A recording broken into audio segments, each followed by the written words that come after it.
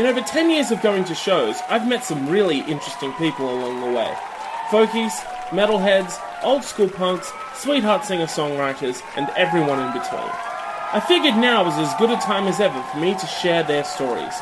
Conversations about music where no genre and no topic is off limits. I'm David James Young, and all my friends are in bar bands.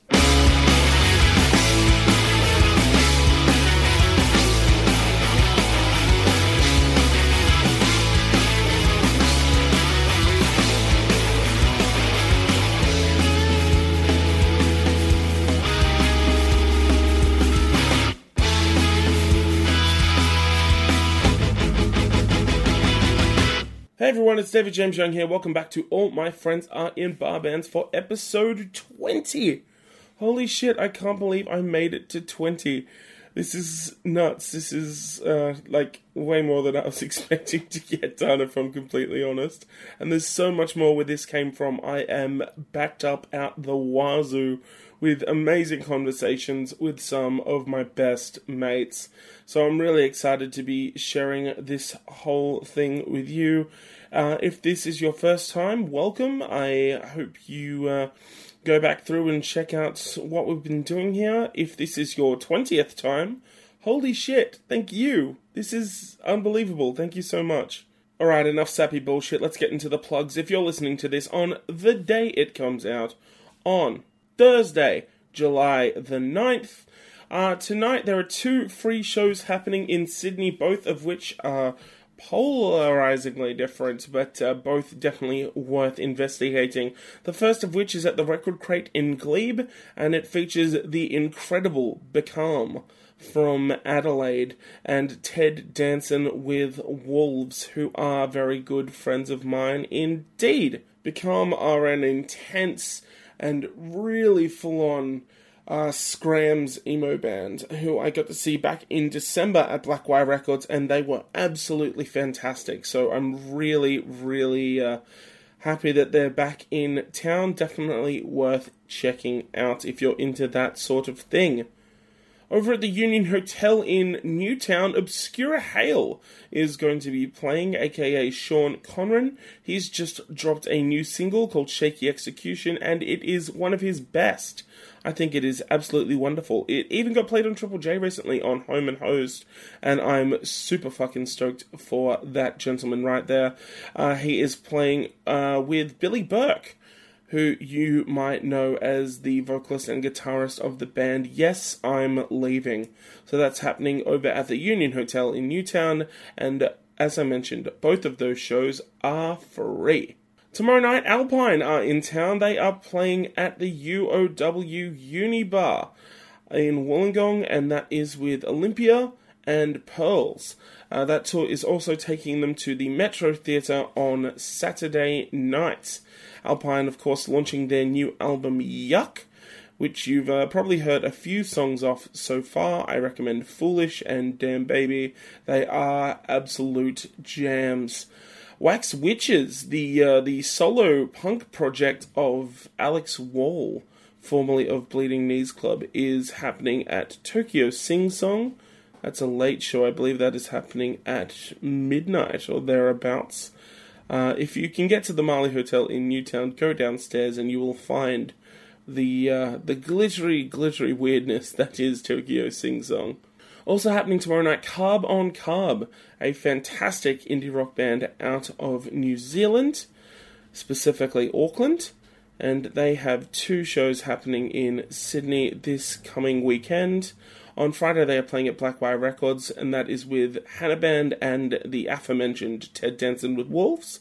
They will also be playing on Saturday night at Beat Disc Records, and that lineup has Bear Grylls out of Newcastle, Beast and Flight out of Sydney, and Sweater Season, who we've spoken about previously on the show. Saturday night at Rad Bar, if you are around. Step Panther are going to be playing. They put out an album called Strange But Nice last year, which more or less sums it up. It's a good pop record. I dig those guys a lot, and they're great fun live. They are playing with Kaleidoscope, John Dory, Will Chittick, and a special unannounced guest. which clearly I can't say, but I will say that I have mentioned the artist in question in the previous plugs from this episode. So scout through and see if you can find him.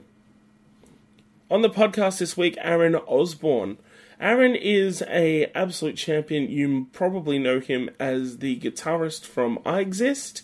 He's also spent time in bands like Outright, and he started his own podcast last year entitled Oblivious Maximus, which has also had some really, really cool people on it. People like Graham from Resist Records, Matt from High Tension / The Nation Blue. He's also had on Stu Harvey, formerly of Short Fast Loud. Basically, you can't go wrong with any of his podcast guests. I guess now including me. What we decided to do is get together and do a hybrid version of our two podcasts. So basically what happened was we got together, I asked him some questions, he asked me some questions, and we got to know each other that little bit better. This was really fun to put together, and I'm really stoked that we got to do it. It's something a bit different for the podcast because it's not exclusively talking about, I guess, live music experience, etc. It involves me. Like, I guess I get to say a few things that I haven't really had the chance to say before. If you don't know me personally, there's a bit of backstory on me and my interest in music and in podcasting, etc. So it all comes through here. So I do hope you enjoy it. We'll be back to regularly scheduled programming next week. We've got a huge guest next week, the absolutely incredible Karina Utomo from High Tension. They have just put out a fantastic video for the title track from their second album, Bully, which features a bunch of absolutely incredible ladies. So I strongly recommend it. And I am really looking forward to sharing this interview because it is one of the best that we've ever done, in my opinion. But for now, let's get to the Oblivious Maximus, All My Friends Are in Bar Bands crossover with Aaron Osborne. Brutal.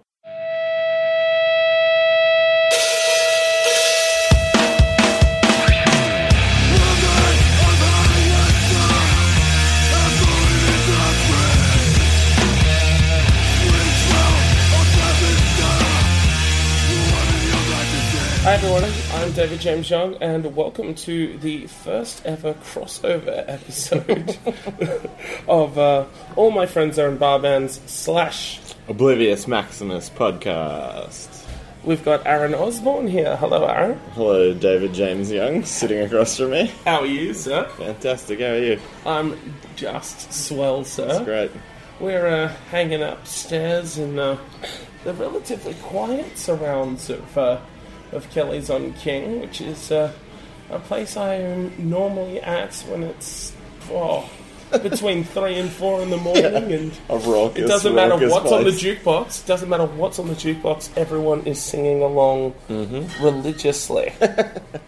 It's pretty impressive, actually. It can go from Karma Police into Drops of Jupiter, into Simply Irresistible, and we're busting out all of it. Everyone's singing. In full force. One time, I'll give you a brief story of my history with this place. Okay. One time we came here before an I Exist show that was like super doomed because it was going to be the first show Josh played guitar for I Exist and his car broke down and he couldn't make the show.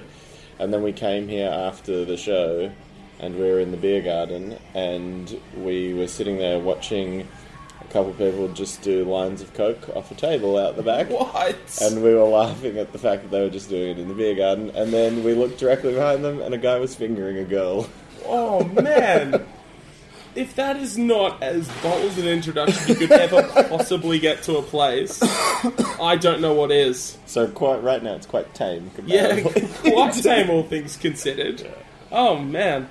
Okay, so I suppose we should start by explaining how we met for the first time. Sure. Now, I saw you guys a bunch before this, but the first time that we actually met and actually spoke was the same night I actually met Jamie. When I spoke to Jamie, it was a Christmas show Oh, yeah. That Resist Records held at the Annandale Hotel. You guys played, and A Death in the Family played. Yes, we both played. It was fun. And I remember that night quite vividly. I have a fairly blurred recollection of the evening. However. Yeah, about halfway through the set, some guy that nobody knew, none of you guys knew who he was, got on stage, took the mic, your mic, off the stand, and just started like letting out death growls and shit along with what was going on. I'm standing directly in front of Sam, who is one of the many guitarists of I Exist, and I just look up and go, what the fuck is going on? And he just shrugs and just go with it. And I think that's the I Exist ethos. Yeah. Just go with it. 100% is. Yeah, that show was really fun because we like playing with different bands. Like, I think that's been the thing, like, whatever. That's kind of our, like... It's just like, okay, this is the show that it's going to be. And we love Graham and everything, and, like, Resist so awesome to us, and then they put that on, and I think they wanted it to be kind of like like a party, a Christmas party type thing. And A Death in the Family are obviously awesome. And Toy Boats played it too, I think. Oh shit, they did too. That's right. Yeah, first. And those guys were all really nice as well. And we were kind of like obviously starkly different to them musically. Yeah, but it's a super mixed bill. Yeah, it was real fun though. And that show was like, I think Kelly was wearing a Santa outfit, and I think we had 4 people playing guitar at the time as well. I've got to ask about that because that was the very first time I saw I Exist. It was Hardcore 2010. Yes, that was the first time. Oh, yeah, that was the first time we played. One of the first times you guys played, and you don't forget a band with 4 guitars. Well, it was really funny because the whole thing with that was Phantoms, the band Kelly used to be in, played as well. Yeah, and because it was at a big stage, there was 4 guitar cabs on stage, so that presumably bigger bands could have 2 cabs for each guitarist.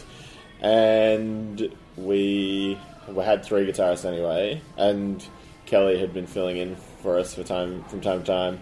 And we're like, oh, there's 4 cabs, and Kelly's gear's here. He may as well just play guitar as well. And the stage is massive, so we fit on it fine. Yeah. And then it was like the most ridiculous thing ever because we didn't practice it or anything. No. So like I'm pretty sure we probably didn't play great, but like I mean, it didn't really matter because after that people were just like, "Oh, you're the man with 4 guitars." That's funny. It's like, "Oh, cool." So I mean, hopefully people like us. But at least we're memorable for something. Yeah, absolutely. If you got JJ up the side just doing whatever the fuck, playing guitars with the metal horns, and I believe you and Kelly often would do a bit of choreography, you'd move at the same time and... moves, do a little, like, roll around on the ground and stuff. There was sometimes where all 5 guitarists would, like, hold up the guitars at the same time. Beautiful. We still have that little choreographed bit. Yeah. I don't think we do it as often as we used to anymore. You bloody should. Well, yeah. I reckon you should bring it back. We need to get on bigger stages again.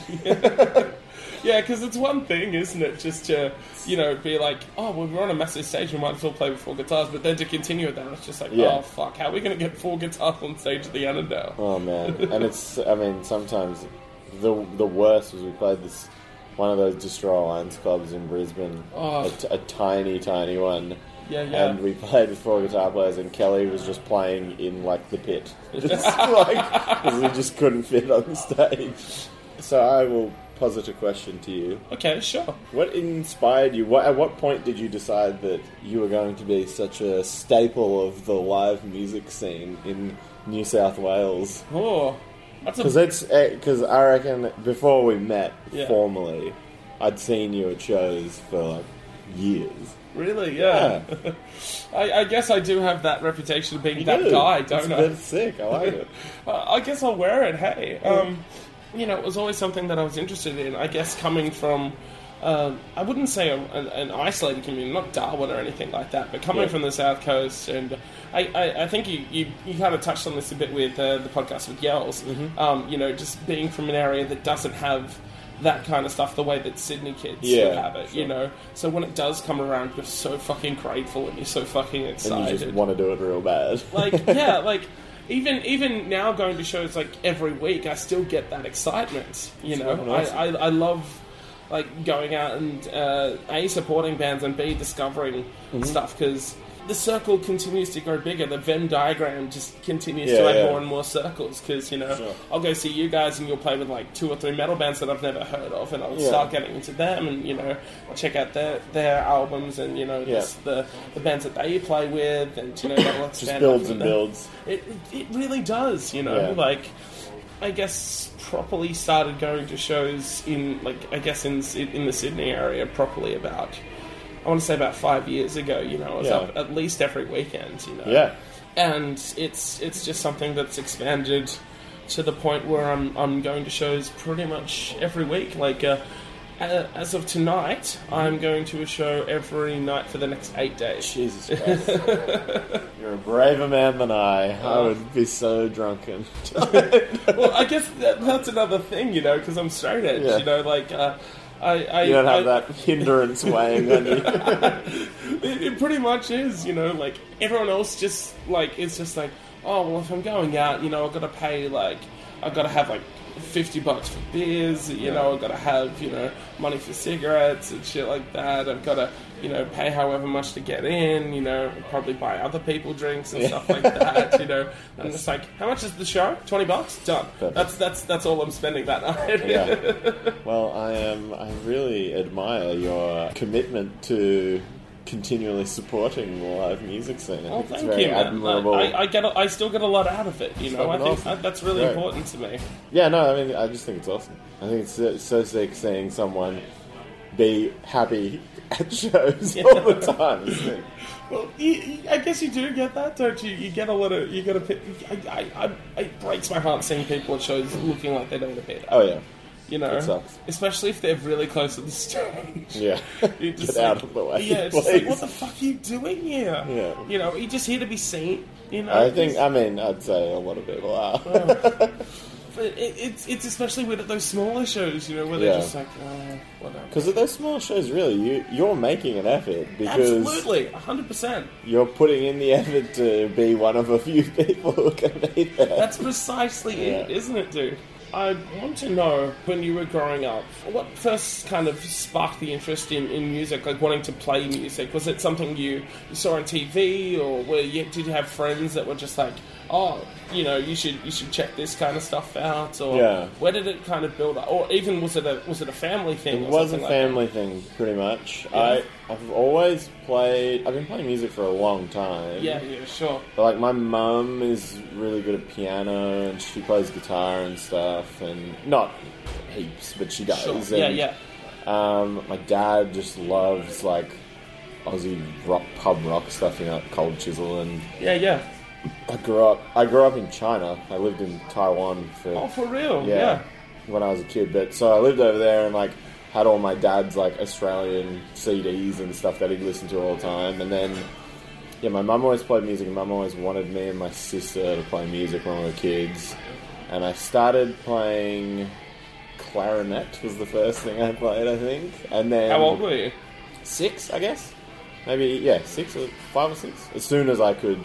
As soon as I was in school, and then I started playing guitar when I was like 7. Yeah. And then I stopped because it hurt my fingers. And then Mum said that I had to do something, so I started playing piano, which was awesome for the long run because I can read music and understand it and stuff. Yeah. And then like I played cello and trombone, and I just moved through like... you can play everything. I'm not very good at any of them, but I just... But you can play them. I could. Yeah, so I just did that a lot, and I think, like, half of it was just the fact that my mum was, like, knowing how to play an instrument or, like, understanding music's just, like, a really good skill to have, I think. 100%. Because my mum's very, like, business-minded and stuff. Not that I think she thinks that's... But, like, the way her mind works is that, like, if you just know how to do a little bit of everything... Maybe then you can figure out what you're going to do with your life. Yeah, so it was just... like a matter of learning the instruments. You weren't specifically like, I don't know, like guitar kids look up to like, Hendrix or Dimebag or whatever the fuck. Well, I guess when I started playing music like properly, I guess was when I was in like high school. Like when I was in year 7, I started playing drums, and that was when I was already into like nu metal and stuff by that point. Of course. Goes without saying. Yeah, and then so I started playing drums at school, and Mum said that I had to take drum lessons for 6 months before she would buy me a drum kit. Oof. So I did that. It's a hefty commitment. And yeah. And then I joined the school jazz band, and I played jazz with the Melrose High School Jazz Band. Nice. Yeah, and I played drums for a while, and then I just had a guitar and started playing guitar again, but that sort of stuff came from metal, really. Yeah, I just love metal so much that we just switched on to that kind of stuff immediately, or yeah, I mean, was it kind of like, like Deep Purple first, and then like something heavier, or something heavier, or was it straight in? It was super weird. It was like, I guess I listened to like whatever my dad liked when I was a kid, and then I started, because I grew up in China, American MTV was like really big on TV there. Oh sure, yeah. So I grew up in like the 90s obviously, and then so I was exposed to like the wave of MTV that was happening then, which was like almost entirely hip-hop and R&B. So I got heaps into hip-hop and R&B, and then of course from hip-hop I got into nu metal, I think, really. Like I liked rock bands and stuff. The Venn diagram again, you can just stretches over. I'm pretty sure the first like nu metal thing I listened to was like the Korn song with like the Far Side or something, because I liked the Far Side. That's right. Like anyway, and then from there I just sort of like nu metal turned into like thrash metal, and then thrash metal turned into death metal, and just then heavier and heavier until you just end up there. Yeah. More obscure and irritating my mum, and but yeah, and then that's why I sort of like started playing guitar and everything, and sure, it's cool. Yeah, that's pretty brutal, man. Yeah, it is very brutal. Very brutal. Brutal indeed. Man. Like, how old were you when you were getting into, like, the super, like, heavy shit? Like, I guess, I think the first time I listened to, like, Cannibal Corpse and stuff, that was probably, like, when it started getting, like, real obnoxious for my mum. Oh, man. I think about it in terms of, like, when she was getting pissed off by, like, the shirts I owned and stuff. Oh, of course. Like, I think, I started listening to, like, death metal when I was, like, 8 or something, I guess. Oh, yeah, maybe 8 or year 9. I really got into like Cannibal Corpse and Morbid Angel and all those sort of bigger tier death metal bands. Yeah, wow. But I really, really loved Pantera. Like, I mean, like everyone. Sure, yeah. I just loved Pantera so much when I was like in year 8 and year 9 and stuff. Yeah. And through Pantera is how I pretty much got into like everything that I really love. I mean, I had got easily my favourite band, and everyone who knows me knows that. Yeah, sure. But like, I got into them because Phil Anselmo wore I Had God shirts in Pantera music videos, and I was like, if he's wearing those shirts, that must be fucking amazing. And then now the rest is history. Yeah, that's it, dude. It's fucking love them. I don't know. I think everyone's progression through liking things is interesting. Yeah, definitely. Mine has been relatively, like, I guess the parts that people know has been like relatively straightforward, being that. Yeah. I guess most people would know me as liking metal. Yeah, so. you're a metal dude. There's nothing wrong with that. Yeah. No, I don't have anything against it at all. Yeah. How about yourself? Tell me about your musical journey. Okay. Let's go through this. Alright. My musical journey starts with Sesame Street. I was switched on to even the idea of music super early on, so I would have been about 4 or 5. Mm-hmm. And I used to watch a lot of Play School and a lot of Sesame Street and stuff like that. And the Wiggles, of course, had all the VHSs of the Wiggles, Franciscus Henry, stuff like that. They're always playing guitar. They're always shredding. Yeah, absolutely. So I was completely enamored by that. The first song I remember loving was a Sesame Street song called Imagine That, and it was sung by Ernie. Yep. And the first 3 verses are about him imagining other things that he could be, like if he just, pretends, just the power of imagination, he could be a knight in shining armor, or he could be a dragon slayer, or he could be, like, the captain of a ship, or something like that. And the last verse is him talking about how it's really important that he is Ernie, and that he can be the best person that he can be like that. Yeah. And even at that age, you're just like, that's awesome. Yeah. I can be all these things, but it's the most important that I'm me.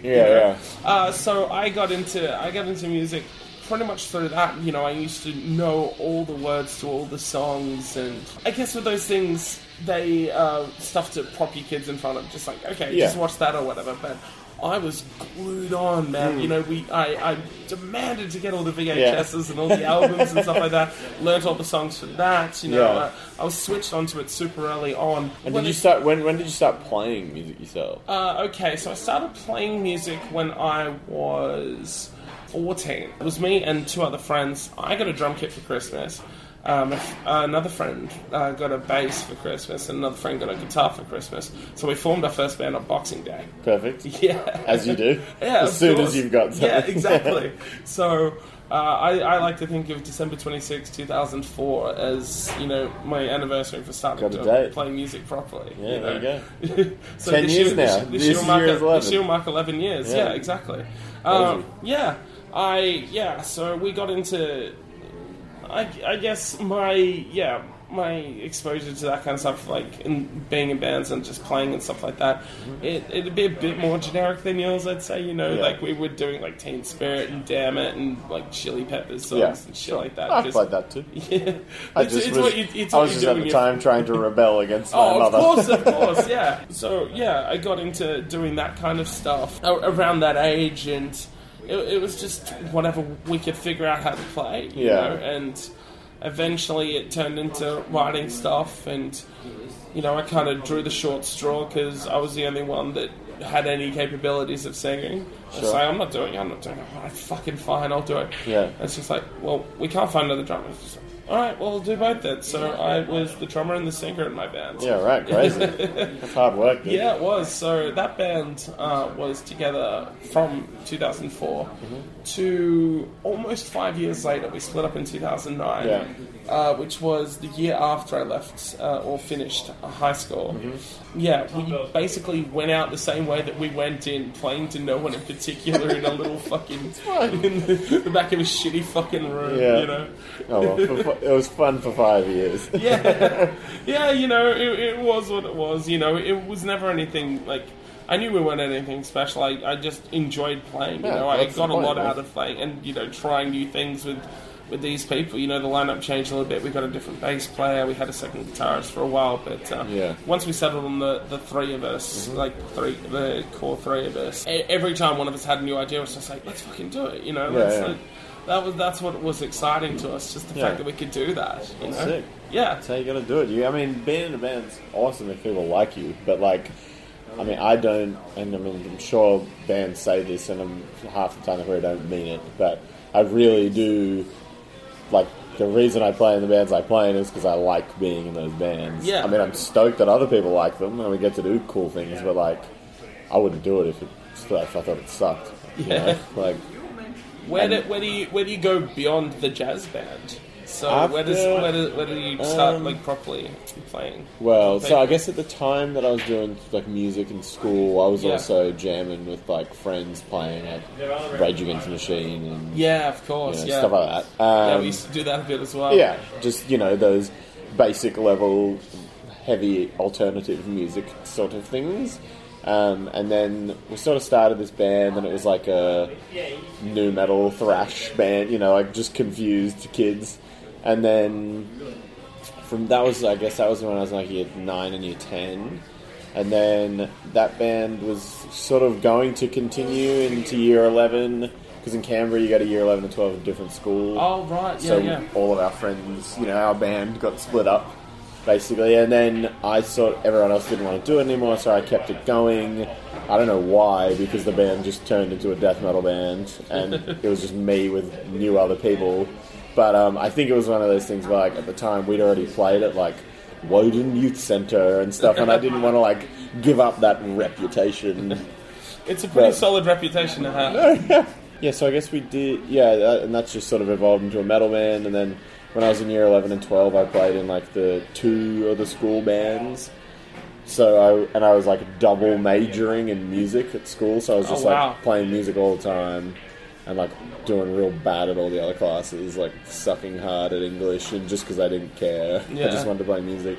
And then that was kind of when I was playing in like death metal bands again. And then around, when I was in year 11, I worked at this music store in Canberra, and my friend Morgan who's in Hoodlum Shouts now. Oh, yeah. He asked me to play in a hardcore band with him, and at the time I had really long hair and wore Cannibal Corpse jumpers to work, and was just rebelling as much as I could. And yeah, he asked me to be in a hardcore band, and then that was this dude Dave and this guy Sean, who was in this band Condorcet for a while. Okay. And that band was called Top Gun. Top Gun? Yeah, and then Sam from I Exist was like the rhythm guitar player in that band. That's how I met Sam. Right, okay. And then that band became Slow Burn, and then Slow Burn became I Exist. Really. Right. So... What are the connections between the bands stylistically? Did you just get little. Oh, well, really? They were really similar? Well, Top Gun sounded like, I don't know, like Old Miles Away or Champion and stuff like that. Wow, okay. And again, at the time, I was like a full-blown, like, death metal dude. And I was just doing it because I liked the guys and thought it was fun, but I really didn't care for the music that much. Really? Yeah. And then that became Slow Burn because we decided that being a joke band wasn't like the best idea in the world. And Sam started singing, and then Murph from I Exist started playing guitar, and then I started I Exist because I wanted to play guitar in a band. Yeah, and at the time, I was going to make it just everyone from Slow Burn just playing different instruments, but some people didn't really want to do it. So I knew Murph could play drums because he's fucking a freak at music. Yeah. And so we would just like have Slow Burn practice, and then at the end of Slow Burn practice, I'd just swap with Murph. He'd play drums and I'd play guitar. And Sam was there, and, you know, Sam's also good at guitar, so I was like, okay, Sam can play the other guitar.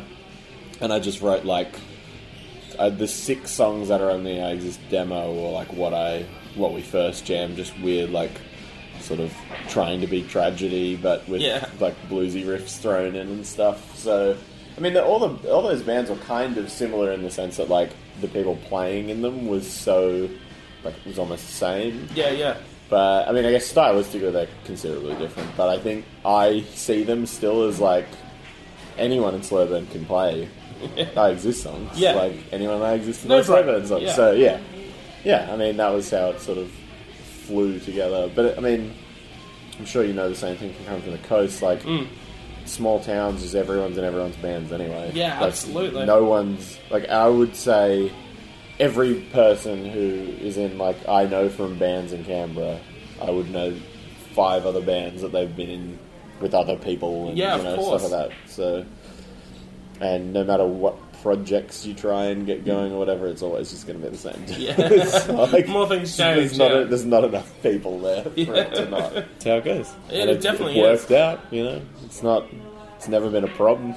But yeah, it was cool. And I mean, that Slow Burn was awesome because that was when I got started meeting people and touring, I guess, and that sort of like expanded my mind a lot in terms of stuff, because I guess when it started I was just like, fuck anything that's not fucking brutal death metal, everything else sucks. And then Slow Burn and stuff really sort of opened my mind to like, oh wait, like the hardcore scene's really cool, punk scene's cool, like...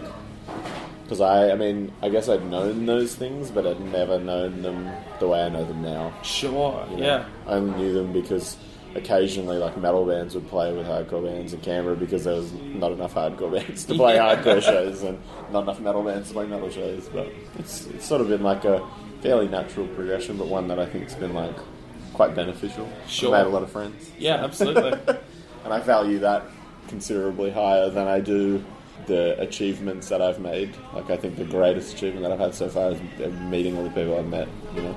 So, absolutely. You know, like, I'm stoked that I've got to play with I Hate God. That's like the best, one of the best things that's ever happened to me. But the fact that I have fucking 6 best mates is even better.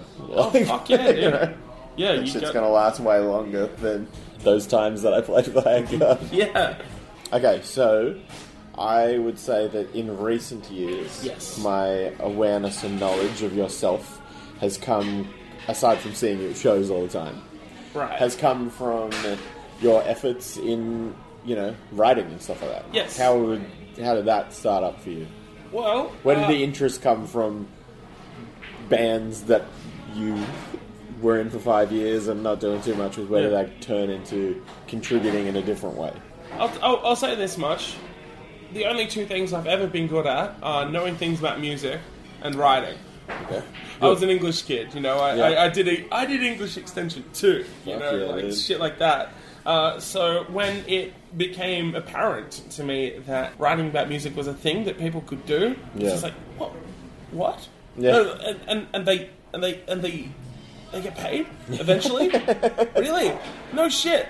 Okay. I first started at least attempting to write about music when I was maybe 15, 16. Mm-hmm. I got my first stuff published in 2007. Yeah, was still kind of learning and still kind of finding my voice at that point. Did my first interviews in 2008. Yeah. Who was your first interview with? The first interview I ever did was with a guy called Adam Green, who is best known for being part of an anti-folk group called the Mouldy Peaches. It's him and Kimya Dawson. And he's also had a solo career since then. Mm-hmm. He's a very loud, eccentric American dude, and I was pretty much thrown in the deep end when I interviewed him for the first time. Yeah. I remember, just listening back to that interview for the show, and getting connected through, and just like I got Adam on the line, and you just hear this. Hey, is that David Young? Yeah, that's me. Holy shit! How are you, man? Yeah, I'm good. How are you? Man, I'm fucking wonderful. And he just goes into this entire spiel. Like, he goes for like 5 minutes about talking about hanging out at a friend's like makeshift bar that they've put up downstairs at their house or whatever. I'm just like, I don't know how to respond to this because this isn't on my grid of 6 questions that I prepared. You know, like kind of freaking out. But I kind of got the hang of it and started interviewing like more local artists. Like you kind of build your way up from that. Like I was interested in everyone that I was interviewing, but there were definitely like higher level people than others. Stuff like that. So I started relatively low in the ranks and kind of built up a repertoire from there. Writing pretty much on a volunteer, unpaid basis for a few years. Started getting paid properly. Around I guess 2009 or so. Started picking up work in other places here and there, and now I'm at the point where I'm pretty much writing every week. I'm chatting to international artists every single week, and going out to as many shows as I can, and doing a lot of reviewing and stuff like that. So so who do you primarily write for at this stage? At this stage right now, I write for Blunt Magazine. Mm-hmm. I write for Faster Louder. So I wrote that was the first place I wrote for from 2007 to 2012, and then they had an overhaul. I wasn't a part of the site for a while. That's pretty much all I could say. But I started writing for them again last year, and we're on pretty good terms now. And I still do stuff for them, which is great. So shout out to those guys. Same, which is a really cool website, to kind of a sister website. It's under the same umbrella at the Sound Alliance. They do Junkie as well. Cool. I write for Music Feeds. I write for everything under the umbrella of First Media. So the Brag in Sydney, Beat in Melbourne, Singster in Brisbane, and Express in Perth. Mm-hmm. I basically get my stuff out through that. And it's been something that I've built up over the last 8 years, and it's something that is very much part of my identity. I think, for sure. Like I don't know, it can get annoying sometimes when I want to talk to people and say, hey, how's it going? And they're just like, good. Can you get my band in this magazine? It's like, really? That's the only reason you want to fucking talk to me? I had this guy hit me up on Facebook recently. I was just like, oh, hey, have we met? It's just like, oh yeah, like, you saw my band once. So I was like, oh yeah, cool, okay, what's up? Just thinking, just stuff for a chat. Just like, we got some new songs. You want to listen? I was just like, oh, it's just advertising. Basically, like, it does. It fucking kills me. Like, just in general, like, I think that's a general pet peeve of people that when people only fucking talk to you when they want something. Like, they don't actually care about whatever's going on in your life. It's just like, cool. Can you do this for me? It's just like, all right. Yeah. I tend to favour those people the least. You know what I mean? They go very much down the list. Yeah. Can you remember the first time that you played live? Like, do you remember how old you were?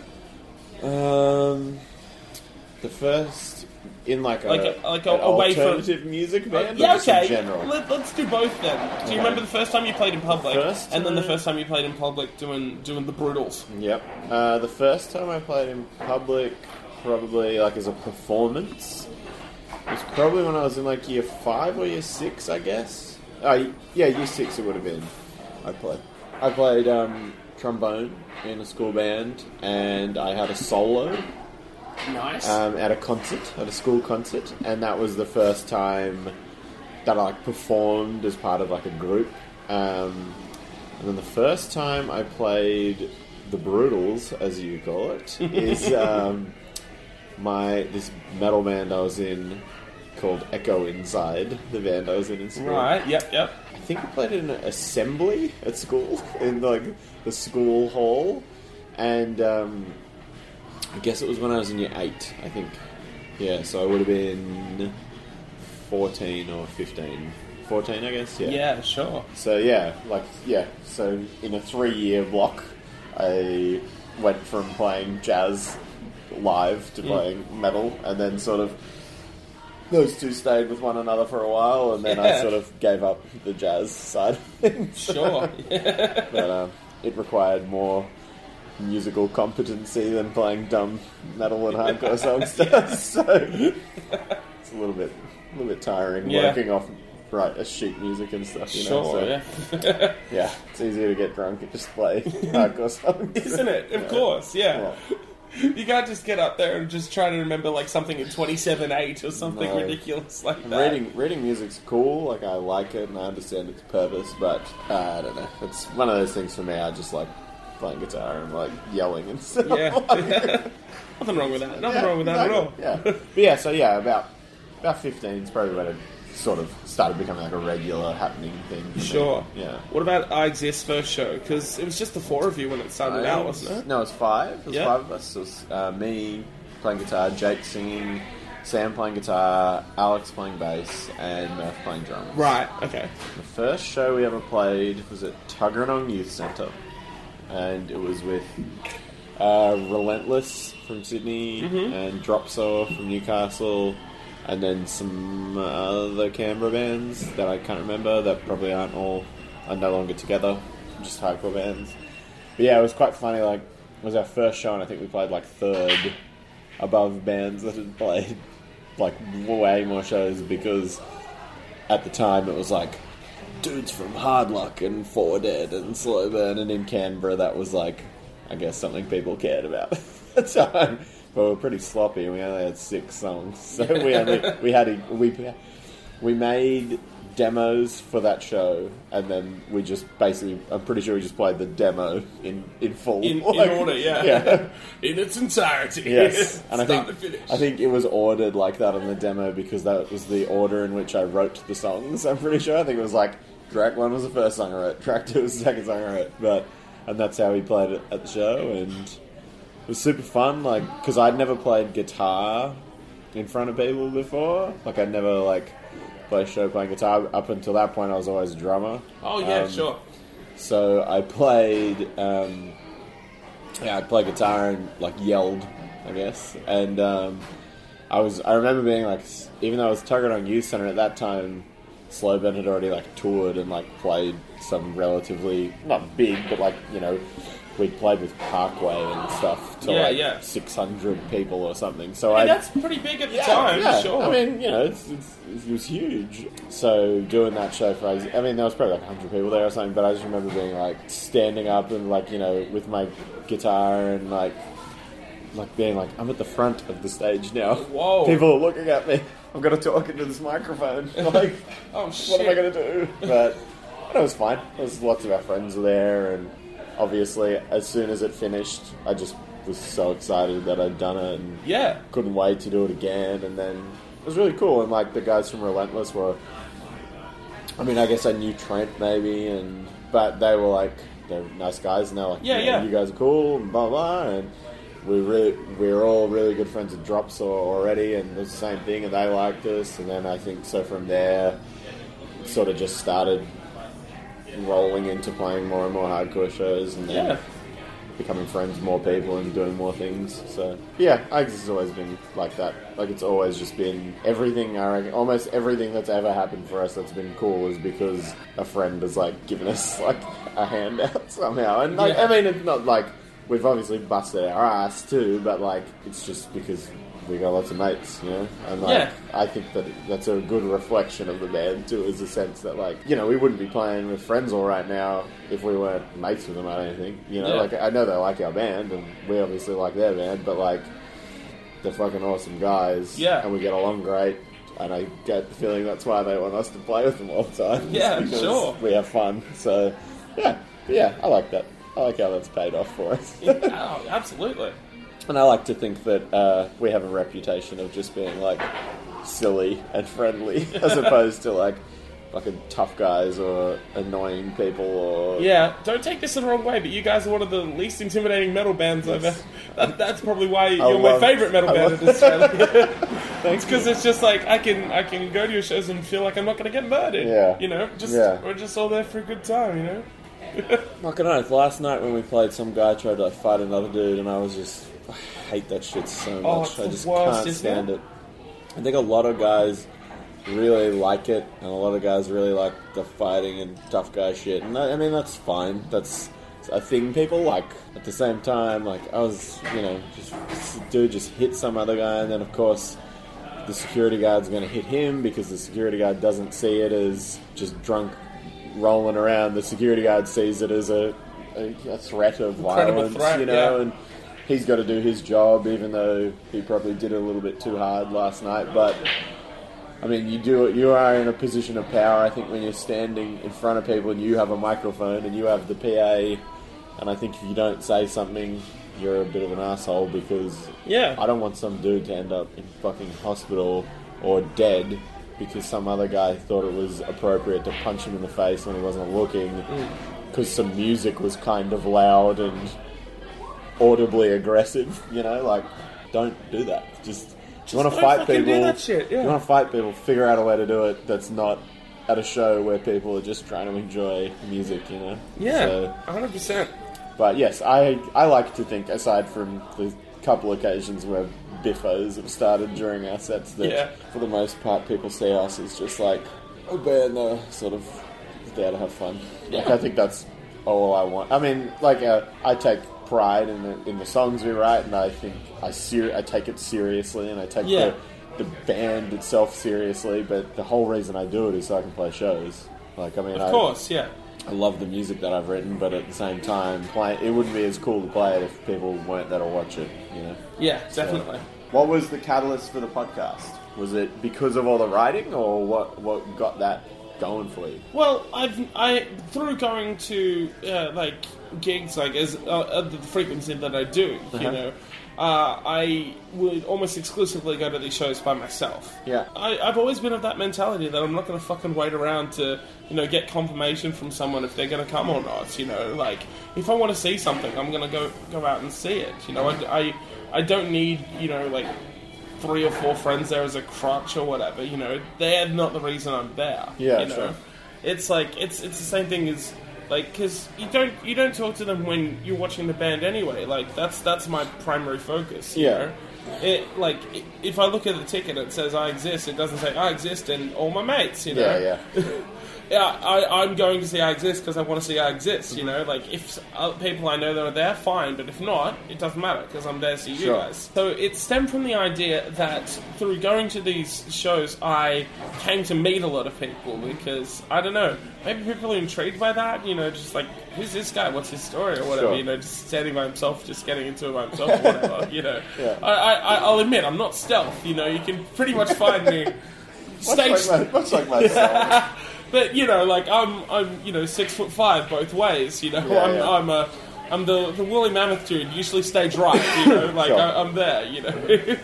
And so I came to know people, like, particularly the bands I was going to see, that come up and introduce themselves, or I'd just be chatting to them afterwards and stuff like that. And so I came to know a lot of people on, like, the surface level. Like, that's what we have in common. I like their band. You know, that's kind of how it started. It kind of got me thinking about, I should get to know these people better because they deserve to be known better than they are. You know, Sure. that on that level, like. I like, you know, the fact that we are what I'd consider being friends, at least. Sure. But I'd also, you know, like to know stuff about them that I know about people that I grew up with or people that I went to high school or uni with or whatever. So basically the podcast was a chance for me to kind of find other people that love music and, you know, play music and are out there and performing and have a similar passion to me. And finding out how they got there, because everyone's on a different path, you know, like maybe their dad got them into something, or maybe they were given a CD by their cousin, or maybe they got into something at high school, or maybe it was after high school, you know, it could be what the fuck ever. Everyone has their own story, and everyone has their own path and how they got into loving and wanting to play music. So doing the podcast for me has been a chance to do that. It's been a chance for me to kind of open up those avenues a bit more and really get to know those people and make sure that there's an open conversation about, I guess, performing and the pursuit of music, you know, wanting to take it beyond the level of just like, oh, you know, I'll just kick around the garage with my mates, you know, just like want to be out there and playing, performing and stuff like that. So I think that's where it stems from for me. It stems from a want to kind of get to know people a bit better and not only do that, but share that with people who like those people. Yeah, that's cool. It's been really important to me to have a really diverse array of people on as well, because that's a reflection on me. Like, as much as I love, you know, going to see you guys and like going on like punk and metal shows and stuff like that, you can also catch me doing the exact same shit at like massive pop shows. You know? Like, for sure. I've seen like Justin Bieber, Miley Cyrus, One Direction. Like I've seen all that shit. You know, Beyonce, Jay-Z, U2, like Foo Fighters. You know, I've been all these like massive like big stadium shows, Coldplay, Taylor Swift, stuff like that. But you can also see me catching like super weird and obscure like grindcore or death bands like downstairs at the fucking Chippendale Hotel or at Black White Records, which is essentially my second home. You know? Like I want the guests on my podcast to reflect that. So a week after having someone on, like, you know, I've had like people like Lachlan Watt on the podcast, who was amazing, and Lindsay's been on, who's been amazing. But I've also had people on like Toby Martin, who was in a band called Youth Group, who I absolutely love. Huge fan of those guys. Having like acoustic acts on, you know, and like and I want to eventually talk to some of my friends in the world of hip-hop, you know, like The Tongue and Earthboy and people like that, people I really like and really respect. Yeah, cool. I guess I just want it to be a reflection on celebrating music in all its ways, because I don't want to be associated with just being like, oh, you know, you just like that genre, or I'm not one of those people who says I don't like X genre, you know, like it's that classic thing of, oh, I'll listen to anything except rap and country. It's like, fucking excuse you, rap music and country music are both fucking awesome. They probably influence half the things that you reckon you like anyway. Yeah, exactly. Like, go read a fucking book, you know what I mean? Yes. That's it for me, man. Once I've said I don't like genre, then I've cut off any potential enjoyment I may ever have from that genre. And I don't want to do that. I want to experience everything that music has to offer, and I think I've surrounded myself with people that are quite similar in that respect, and so I guess the podcast is, for me, a chance to reflect that. When it came to you starting your podcast, like, were you... I guess we're on the same level as we're both podcast nerds. You know? Like, and we both probably do a lot of traveling, and, you know, just you get it in your head where you're listening to it just by yourself a lot. And, you know, was it inspired by that? Because, you know, I think it was definitely for me. You know, like longer form stuff with, like, you know, like Mark Maron and Colt Cabana and people like that doing like long form interviews and things like that. I mean, I think outside of like music and shit, like my interests lie in like in comedy and stuff, but it's not something I've ever pursued really. It's just something that I really like, and obviously in the current climate in the world, podcasts are like a huge portion of comedy, effectively. And so I drive, it takes me half an hour to get to work, so I spend 2 hours driving to and from work every day because I go twice a day to work. So that's 2 hours every day where I was previously listening to music and the radio and flipping between things. And then when the first podcast I ever listened to was Comedy Bang Bang. Nice. And, from that, Which was something I was literally listening to on the way here. Fucking nice. Solo Bolo. Sick. Yeah. Oh, dude. I can't wait. It's so It's good. waiting for me. I'm going to listen to it on the plane tomorrow. Fuck yeah. You gotta lose it, dude. You're gonna be that dude just losing your shit on the plane. Yeah. So. Yeah, so I listened to that, and then that just started rolling into all those other linked up comedy podcasts, and then I sort of started listening to a lot of the more interviewee type ones, like the Marin and the Nerdist ones and stuff. Yeah, You Made It Weird. Yeah, so I was getting into that a lot, and then at the time I was writing for Kill Your Stereo. Oh, okay, yeah. And I had a column on Kill Your Stereo, and which was called Oblivious Maximus as well. Right. And that was kind of just like an opinion piece kind of thing. Yep. Kane, who ran Kill Your Stereo, just wanted me to write a monthly spew of my thoughts, I guess. And they were quite opinionated, and I would just talk about things I liked or things I didn't like or whatever.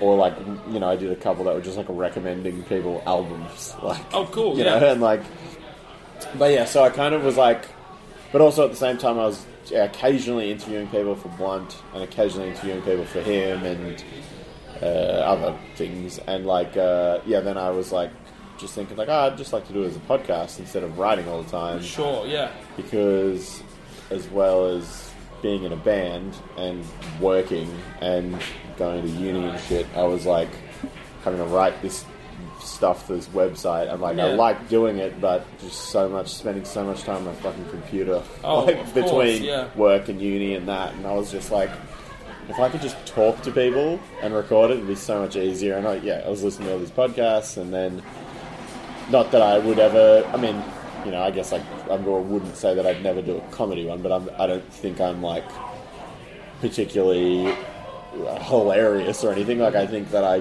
can tell funny stories, but that's about the extent of it. Sure, and I did improv and drama and stuff in school, but of course.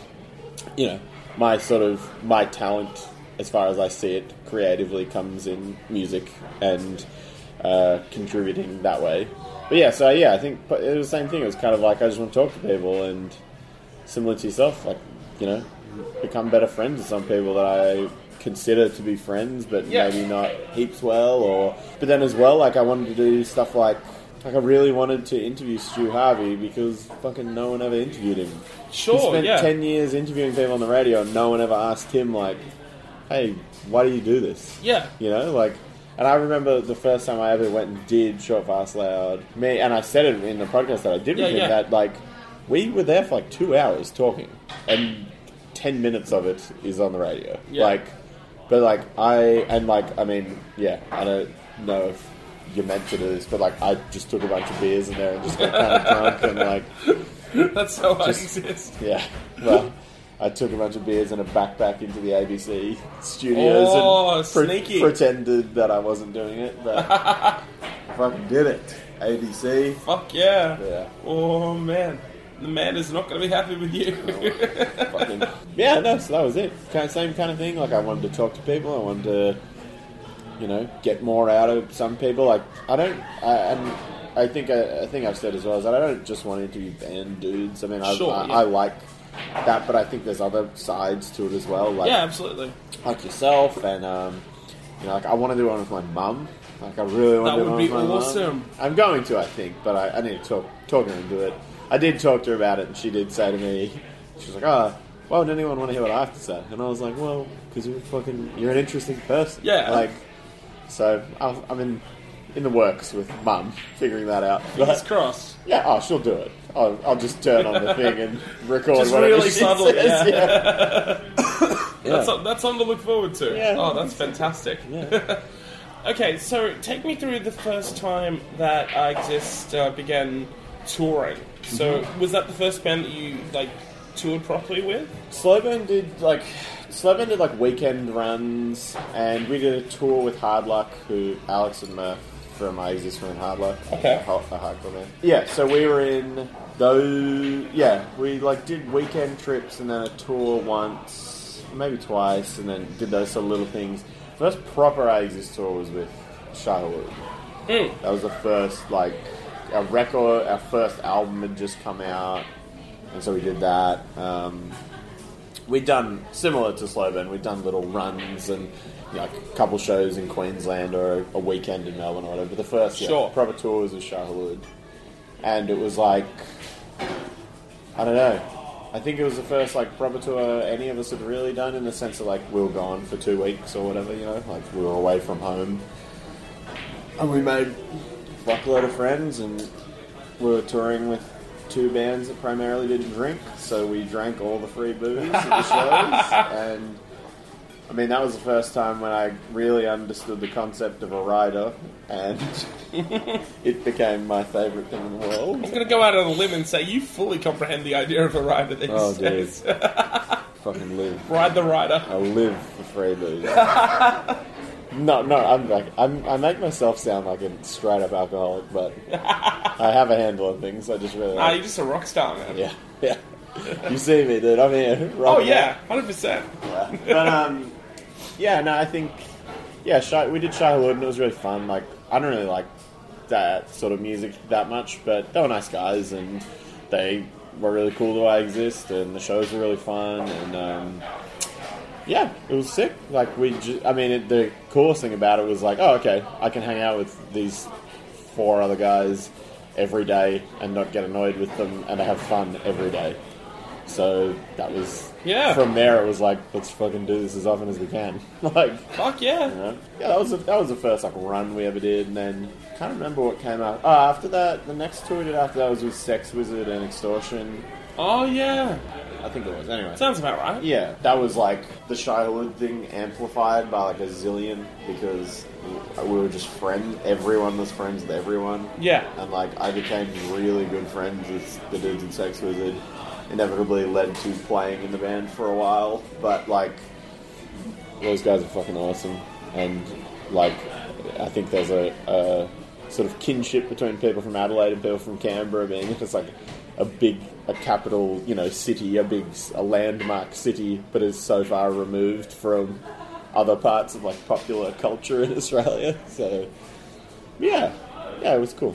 I mean, now we're at a point where like we don't tour that much really anymore. We just do little, you know, run little weekend jaunts basically. Yeah. Some of you are married and have kids as well. Yeah. Yes. One of us has kids. One of us is married. Another one's getting married soon. I'm neither, but I work with kids, so I spend a lot of my time with children. Yeah, you know, we're just too busy at this point. And like the band stuff's awesome, but like in reality, in Australia and I think the current climate in alternative music, there's not really too much of a chance that we'll ever be in a position where we can all afford to live off this shit. So we need to work and do real life things as much as we can as well. It's true, yeah. Where do you see things going with the podcast from here? You obviously want to be interviewing band guys, you want to be interviewing people you're friends with, and exposing that sort of shit. What's like what like goals do you have for it? What are some things you want to do, you want to get out of it? Honestly, what I've gotten out of it so far is the fact that I've got to share something I'm passionate about, and, you know, the experiences of other people. Sure. With people that I've never met. I've had people come up to me like a few times now and just say, I really enjoy the podcast. And they don't know me. Yeah. They just know the people that I've got on. Through chatting with people like Will and people like Lindsay and Lachlan and Toby and whoever else, that's getting spread out to the people that know them. Just on even like less of a level. Yeah, you know, they're on less of a level in the sense that they've just seen the band live. You know, they've probably not even met him, you know, or anything like that. They're just interested in their music. If I'm able to give them a bit of backstory and a bit of insight into what they're like and where their passion lies and what they're interested in, then I feel like there's something to be said about that. There's something to be achieved there. Sure. I'm blown away by the fact that people who I don't know have heard this podcast. You know what I mean? When Smith Street Band shared it on their Facebook page, the likes on my page spiked. I had all these people I'd never met just writing, "Oh, this is awesome! This is such a cool chat." You know, the same thing when I had like Jules on from the Bennies, and Lindsay and stuff like that. Just exposing what I'm doing to people that I've never met. Like that's a really cool thing to me. Yeah. I get a lot out of that personally. I think there's a lot to be said about that. It's something that is essentially a passion project for me to share with my friends, about my friends. Yeah. The fact that there are people listening in on that, even though it is out there on the internet and everything like that, it's such a wide open road, as the Triffids have put it. It still blows my mind when a stranger will come along and say, "Hey man, this is fucking great." It's just like, how? Like, what? When? Who? What? It throws me. It hits me for six, man. Like, it's, So, I guess that's what I'm trying to achieve here. That's what I'm trying to achieve with this podcast. Cool. Just opening up a dialogue and getting to know people better. And if anyone gets anything out of that, I obviously get a lot out of it. But if other people get something out of it, then that is even better. Cool. So I guess that's me. Is it a grander, bigger picture thing for you when it comes to podcasting, or is it just a thing where you're just like, just see what happens? Or it's kind of a bit of both. Like, I'd obviously like to do it more, and I'd like to talk to as many people as I can. And, I mean, the thing for me is that, like, I'd really like... I'm really looking forward to... I kind of have it a little bit in the works, but, like, talking to people that I don't know. Like, sure. I mean, I'm, like, chatting to people about that sort of stuff. Yeah, talking to people that I don't know about things, and, like, because I see it as a cool way to meet people as well. Yeah, definitely. But, yeah, like, I mean, the thing for me is just, keep talking to people that I think are interesting, and then talk to people that I don't know and find out whether or not they're interesting. But I think it's a fun thing for me, and it's something that like I like that people like it, but it's similar with band stuff.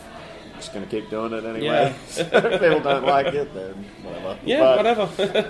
I like doing it. So. Yeah, of course. Now, a little while back on your podcast, you had Yells from Outright on. Yes. Which is a band that you were indeed a founding member of. Correct. Basically, you planted the seeds and made that happen. So definitely go back and listen to that if you're interested. It's a fucking ripper of an episode. Thank you. With a fucking kick-ass lady. Cheers. You mentioned like going through and playing drums in high school bands and stuff like that. Was it weird to kind of not so much regress, but go back to that in terms of playing it outright for the first time, where it's just like, oh shit, I'm back here. Do you guys miss me? Kind of. I hadn't played drums in a long time when I started playing drums in outright. Yeah. And I think the thing for me was when I started playing in outright. That sounds good. When we started the band, yes, there was like 2 songs, I think, and they already had drums recorded on them. Brenton, who played guitar initially, had a friend of his sort of play drums for them to show Yells, I think. Yeah. I hadn't played drums in ages, so it was kind of like relearning it a little bit. And the last thing I played drums in was this band Four Dead in Canberra. So that sort of stuff was way like spazzy, convergy type drumming, not just more straightforward hardcore stuff. So I sort of had to like adjust what I had most recently been used to doing, and it was kind of difficult. But at the same time, I wrote the other songs on the Outright demo on guitar, because I was obviously playing guitar more at the time, and Brenton was kind of like stuck for ideas, so I just wrote 2 songs, and I mean, it was cool. I really liked playing drums in Outright. It was super fun. Stylistically, it would have been it was right, nice and it's change of pace as well. Considerably easier than playing like stuff you really need to think about. But I don't know. I really like playing drums. I really enjoy doing it. I fucking hate taking drums to shows. Oh man! And I cannot stand. And I think so. The other thing was with Outright. By the time Outright started, I'd already been like touring a lot with I Exist. Yeah. So I was like used to just playing guitar at shows. I can't drink as much when I play drums. Yeah. Because I have to pay attention more. Yeah. And I just like drinking. When Brenton decided he didn't want to do Outright anymore because of his work and the life he led, yells. Brad, who plays the other guitar in Outright, who's still in Outright, he was already in the band, and then we're like, oh, maybe we go back to one guitar player, and then we're like, I wrote all these songs with 2 guitar parts, so we got to get another guitar player. And then it was kind of like, well, I wrote the songs, so I should just play guitar, and then we'll get another drummer. And that turned out to be awesome, because the guy that they got, Josh, who's no longer in the band, but he was like way better than me at drums, and I could get back to getting drunk and playing guitar. Yeah. So I managed to work myself in and out of drumming, but I still have drums, and I don't play them that often. I sort of, whenever I exist jam, I sort of hit Murph's drums for a little bit and stuff, but yeah, it's fun, but yeah, Outright's a really cool thing. It's like, I was really happy to be a part of something for one of, like, a good friend of mine, and I'm stoked that people like them, and I'm stoked that people like the music, because I think the band's sick. Yeah, they're a fucking great band. Like, even though I'm not in the band anymore, and even though I was in it for a while, they got awesome songs, and there's an awesome idea behind the band, and they're awesome people. Yeah. So, was it just a logistic thing? You could juggle the two, or? Yeah, kind of. At the time, they were getting heaps of shows, like, at the same time as I Exist shows. Right, yeah. And, like, they played with... Like, I remember one of the big things was them getting us both refused, and I couldn't do it because I'd already booked flights to go play shows as Sex Wizard, and it was just like... Sex Wizard shows were just, like, fucking whatever, like, club shows and or Ages shows. But, I mean, I'd already booked my plane tickets, and I wanted to go play those Sex Wizard shows. I mean, I don't really like Refused, but that is a very big show. Oh, yeah, no kidding, yeah. So...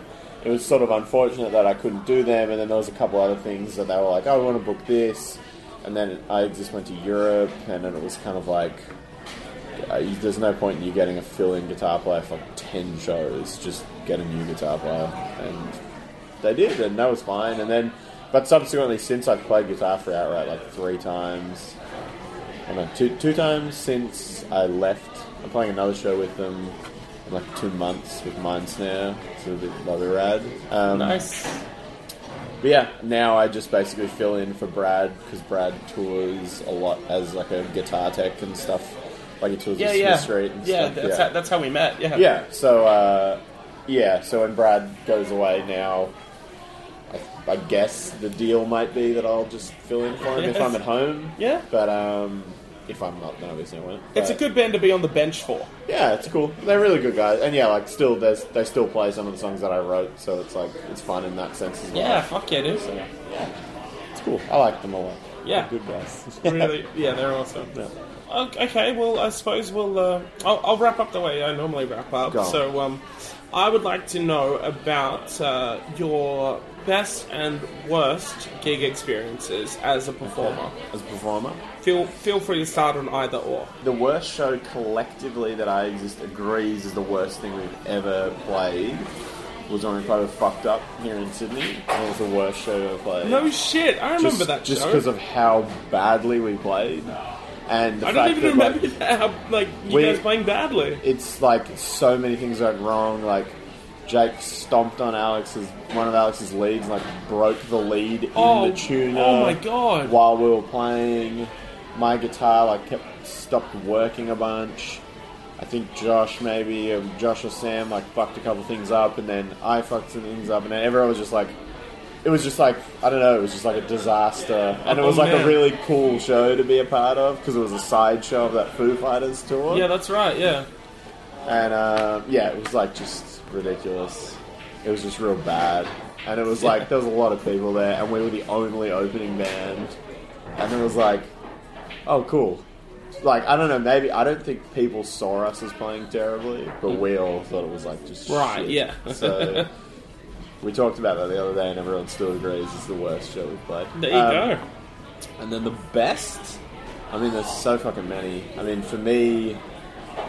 I think the pinnacle of anything that we've done, for me, is playing... We played a show with I Hate God in Budapest. Oh, wow. Which is, crazy. Yeah. I was happy to, end this fucking life after I played with I Hate God in Australia. I was what else can I do now? And then we booked a European tour and it was fucking awesome. And then, like a month before we went, it became apparent that one of the shows was an I Hate God headline show, that our tour package had just got like plonked on. And it was like, fuck dude, I cannot wait for this. And then by that point, it was like towards the end of the tour, so we were like, I mean, I'm really good friends with the guys in Harm's Way and Twitching Tongues. Yeah. But like by that point, we were like all super good mates, getting on real well. Just had this like blowout, crazy party with I Hate God, and it was so fun. Like, it was so sick. But alternatively to that, I think the other thing that, like, the other best thing we ever did was we opened Groove in the Moo in Canberra a couple of years ago. I think we had a 20-minute set that got cut down to like 15 minutes.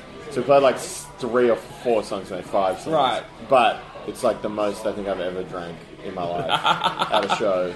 Oh yeah, they would have had a butt ton at Ryder. Oh yeah, and we played at like 11, and bands, all the like international bands and stuff, would just leave after they played. And so we just went around and we were just stealing booze from everyone's tents and stuff. That's fucking sick. Just ridiculous. Like, yeah, it was really fun. Nice. That was like the silliest thing we've ever done. Oh yeah. Stealing a bottle of Jameson from Public Enemy's Rider. Oh god damn. If that's not fighting the power, I don't know what is. Yeah, they told me to, dude. Yeah, exactly. Their own fault. And when it comes to alcohol, it does take a nation of millions to hold you back. Please. Oh god damn. Yeah. Awesome. Do you have a way you end the podcast or anything? I just say brutal. Style. Yeah. So I'll say brutal. Brutal. Yeah. This has been Oblivious Maximus and... All my friends are in bar bands. Yes. Fuck yeah, dude. Thanks. Thank you. Yeah.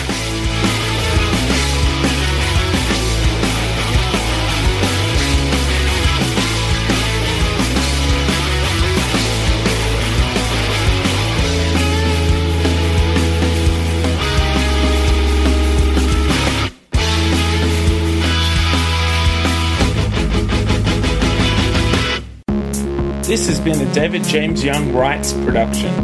For more information, visit davidjamesyoung.com.